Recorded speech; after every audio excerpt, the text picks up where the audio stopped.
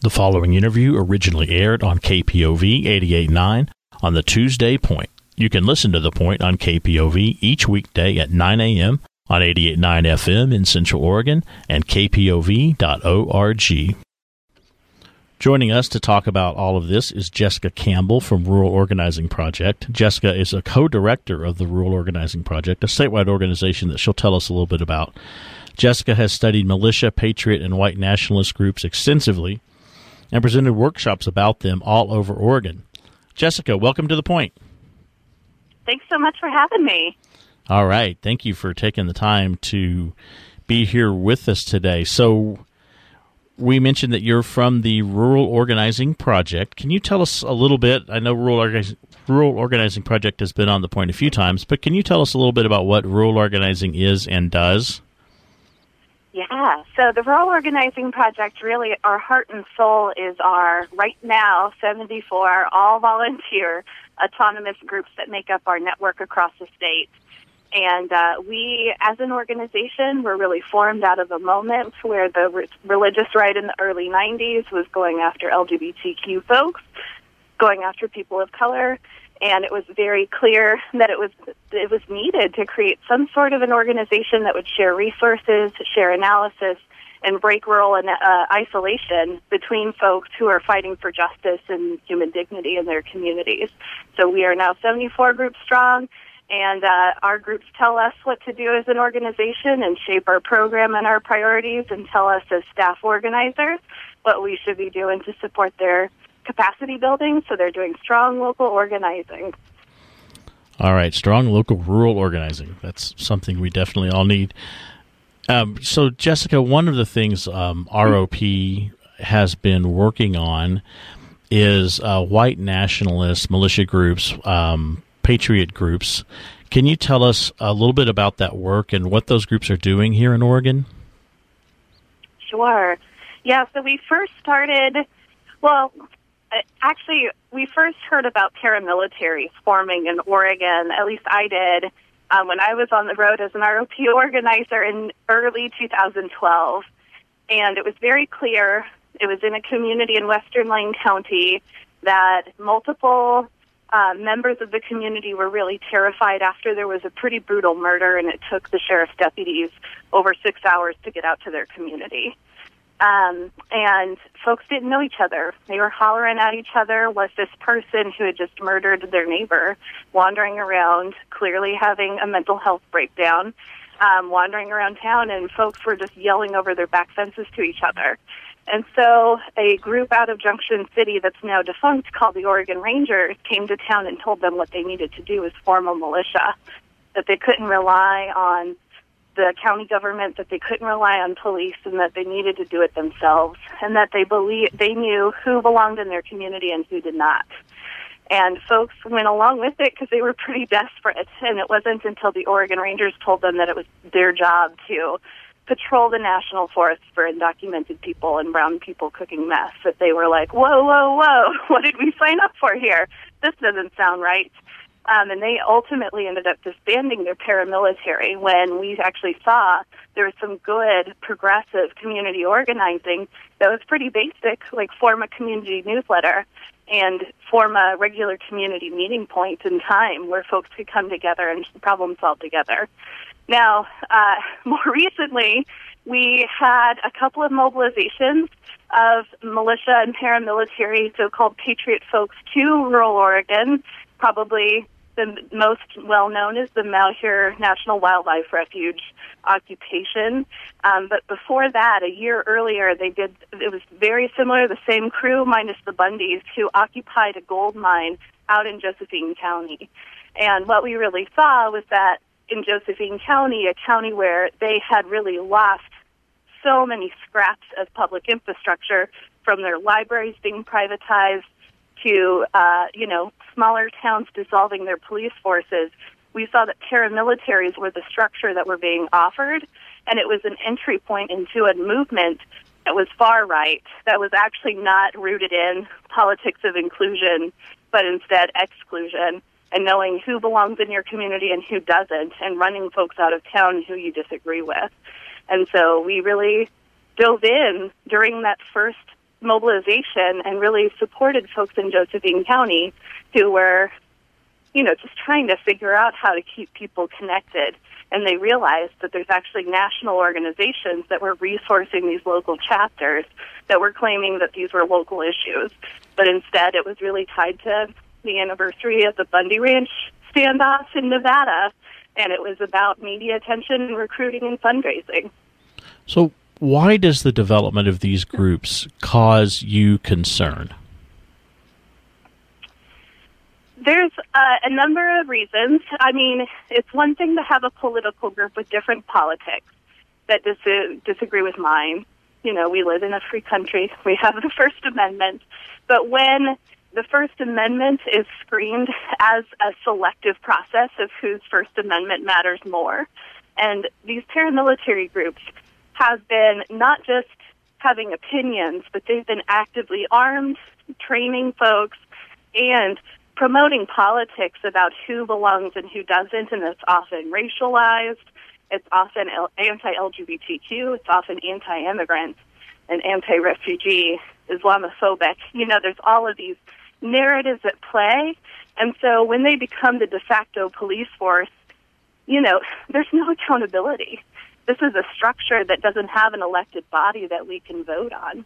And beyond that, we're also seeing various layers of the paramilitary leadership and Patriot Movement leadership vie for serious political power, running sheriffs, running county commissioners. There was a paramilitary leader who was running for chair of the Oregon GOP, the Oregon Republican Party, last round, and thankfully he lost. But, these are folks who really have a lot of alignment actually with the Republican platform right now and are really looking at how do they actually take their politics from the margins to the mainstream.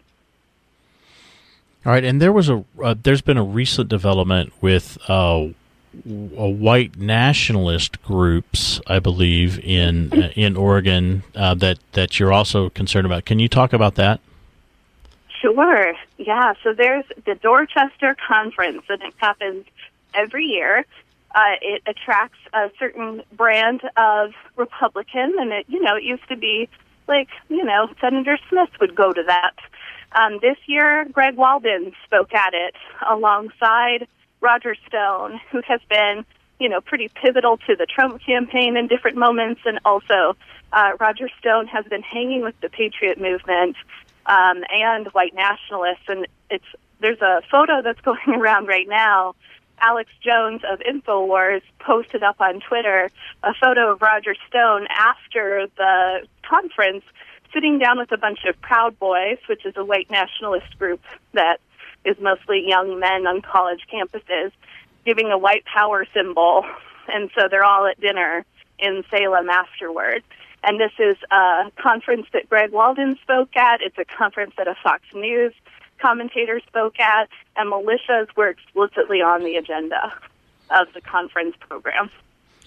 So what is white nationalism, and to what extent is that embedded in these militia and patriot groups and movements?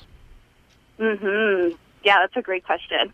White nationalism really is rooted in folks who believe that white folks should have their own nation or ethno-state, and that other folks of other ethnicities should have their own ethno-state. So it's this idea that we cannot actually live as communities that are racially integrated, and that we would all do better if we were somehow separate. And a lot of these groups, like the Patriot Movement, isn't necessarily explicitly white nationalist. They have a lot of members and a lot of leadership that are white nationalists, but themselves as a movement isn't necessarily. And they often cozy up to people of color, for example, who are, pretty marginal. There's very few people of color in their movement, but they do a lot of trying to put those folks forward to really demonstrate, hey, we're not racist. But we're also seeing in Oregon not just a growing Patriot movement, but also a really growing white nationalist movement. We have open neo-Nazis who are on, there's a guy who just got recalled from the Oregon State University Student Senate who is openly neo-Nazi. He's been, photographed in front of neo-Nazi flags, Sig Heiling. I mean, it just doesn't get any more blatant about his politics there. And then there's multiple folks across the state who are reporting to us at ROP that they're seeing just huge amounts of swastikas and anti-Semitic graffiti, that there's Jewish community members who are being targeted in ways that they haven't seen since the late 80s and early 90s. And it's coinciding with, we're seeing that Oregon now has a new National Socialist Movement chapter that just got restarted by a gentleman named Kynan Dutton, who was made famous by a documentary called Welcome to Leaf, where he went with David Cobb, another really famous neo-Nazi, to try and take over Leaf, North Dakota, which is a very, very small town. He's actually from Oregon. He's moved back. He's organizing here. So there's multiple facets of movements that are growing within the context of what's happening in Oregon right now, and they're absolutely networking at places like this Dorchester conference. We've been talking about white nationalist developments of concern here in Oregon. Jessica, you've brought up gone into a lot of detail about various rumblings with white nationalists and militia and patriot groups here in Oregon. Do you have concern about these groups gaining real political and government power in the state? Yes. Okay. The short answer is yes. We have seen that they have a pretty serious candidate recruitment process and a candidate grooming process. And thankfully, progressives also seem to be really upping their game, which is exciting to see. But nonetheless, we have constitutional sheriffs who are in office right now who are card-carrying, award-winning sheriffs who are part of this movement. And then we have folks who are running for office who, there's a Josephine County sheriff's candidate who has moved from Maricopa County, where he was under Joe Arpaio. He has Joe Arpaio's endorsement even. Can you just tell us quickly? Can you just tell us quick? Yeah, I was wondering if you can tell us quickly who Joe Arpaio is and why that is of concern. Oh, yeah. So Sheriff Arpaio was made famous for his so-called cost-saving measures of putting people in open-air prisons. So they're kind of concentration camps, and his folks even call them concentration camps. And he also used sheriff's posses that would racially profile people. And he has been brought up by the Department of Justice on multiple charges over and over again. And Trump just recently pardoned him. So Joe Arpaio really kind of used and abused his powers as sheriff to racially profile, especially undocumented folks in Arizona. So this sheriff's candidate who's running in Josephine County actually has this guy's endorsement and is really kind of riding on his coattails, hoping to win the Josephine County sheriff's race. So we're really seeing a lot of that kind of stuff happening where it's clear that Oregon isn't just a place where we have homegrown kind of right-wing white nationalist or anti-immigrant or patriot candidates who are aspiring for office, but we also have a little bit of a target on us, at least on the West Coast, to where folks want to move here in order to run and win here, and they see Oregon as part of their base. Why do you suppose they see Oregon as fertile ground? I think that there's a lot of reasons why Oregon is fertile ground. Oregon has a history of white supremacy that goes back to even Oregon's Constitution had that it was illegal for black people to live here until the early 2000s. So we have a history of, we had a Klan governor. There's still buildings with Walter Pierce's name on them around the state. So we have that history. That's one piece.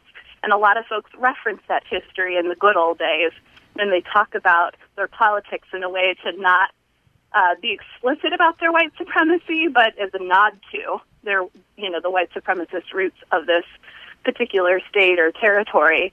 And then, we have really seen that Oregon, rural Oregon in particular, hasn't seen a whole lot of support over the last 20, 30 years. There's been, we have a progressive majority, we have a blue majority in the legislature, and as much as we love their politics, we have counties that are losing their schools. We have counties where 911 service isn't dependable. That's part of the reason why paramilitaries really caught on, because it was seen as a rapid response or a community response structure that would fill a void or fill a vacuum that was created by the state really eroding around them. And, a lot of these militia groups and paramilitary groups were advocating for no new taxes at the same time that they were building these pieces of infrastructure. So it really perpetuates some of the system here. But there's also a lot of folks who feel politically disenfranchised and who are blaming it on progressives in the legislature and at the state level, which that generates a whole level of resentment that is pretty powerful when you cultivate it the way that they have over years and years and years. Right. So for people, for people who are concerned about this and would like to see, or like not to see further development of the white nationalists and militia and patriot movements in Oregon, what can people do? Well, what we've seen is folks who are most impacted, folks who are in communities where the patriot movement and the paramilitary groups are most active. We have seen that them coming together and building community around some bottom lines that's everybody in, nobody out, like all for one or one for all kind of situation is really, really pivotal when they're in the midst of it. Not picking sides, not being nitpicky about who's in or who's out, but naming, everyone, including folks who are most targeted, need to be a part of community building efforts, and we need to all network, and we need to all be connected and communicating effectively moving forward. For folks who are living outside of some of these kind of hotspot areas, we have counties that are losing their libraries. Douglas County just lost their library, which, it might sound like a leap to connect library closures with the paramilitary groups, but when you really think about where folks go in order to apply for jobs, where folks go if they don't have a babysitter, where do their kids get sent if they can't afford one? Where do folks go if they can't afford to pick their kids up from school at the school bus that drives their kid 2 hours each way? It's just a situation where the libraries are so heavily utilized by folks who are most impacted in this political moment, this economic moment, and the loss of those services is huge. I feel like it's time for the state to have some real conversations about what are our bottom lines to each other when you live inside Oregon. I feel like it should be a bottom line that folks, if you call 911, you should get an answer, and that there should be a process. No one at the state level is actually tracking who has or who does not have 911 dispatch. And it is a huge source of insecurity for so many reasons, including folks who are surviving domestic violence situations and rely on 911 in order to be safe, for folks who have medical emergencies. That lack of social safety net, even just calling 911 and having a human being answer, is not guaranteed in rural Oregon right now. And we can make a decision as a state to change that. So, will people talking to their state representatives, is that one step? Absolutely. Okay. And then absolutely. If people are wanting, for example, ROP's involvement and assistance based on ROP's history of doing this, how would people get in touch with ROP to do that? Great. Yeah, so our website is rop.org, ROP as in Rural Organizing Project, and you will find our email addresses, our phone number.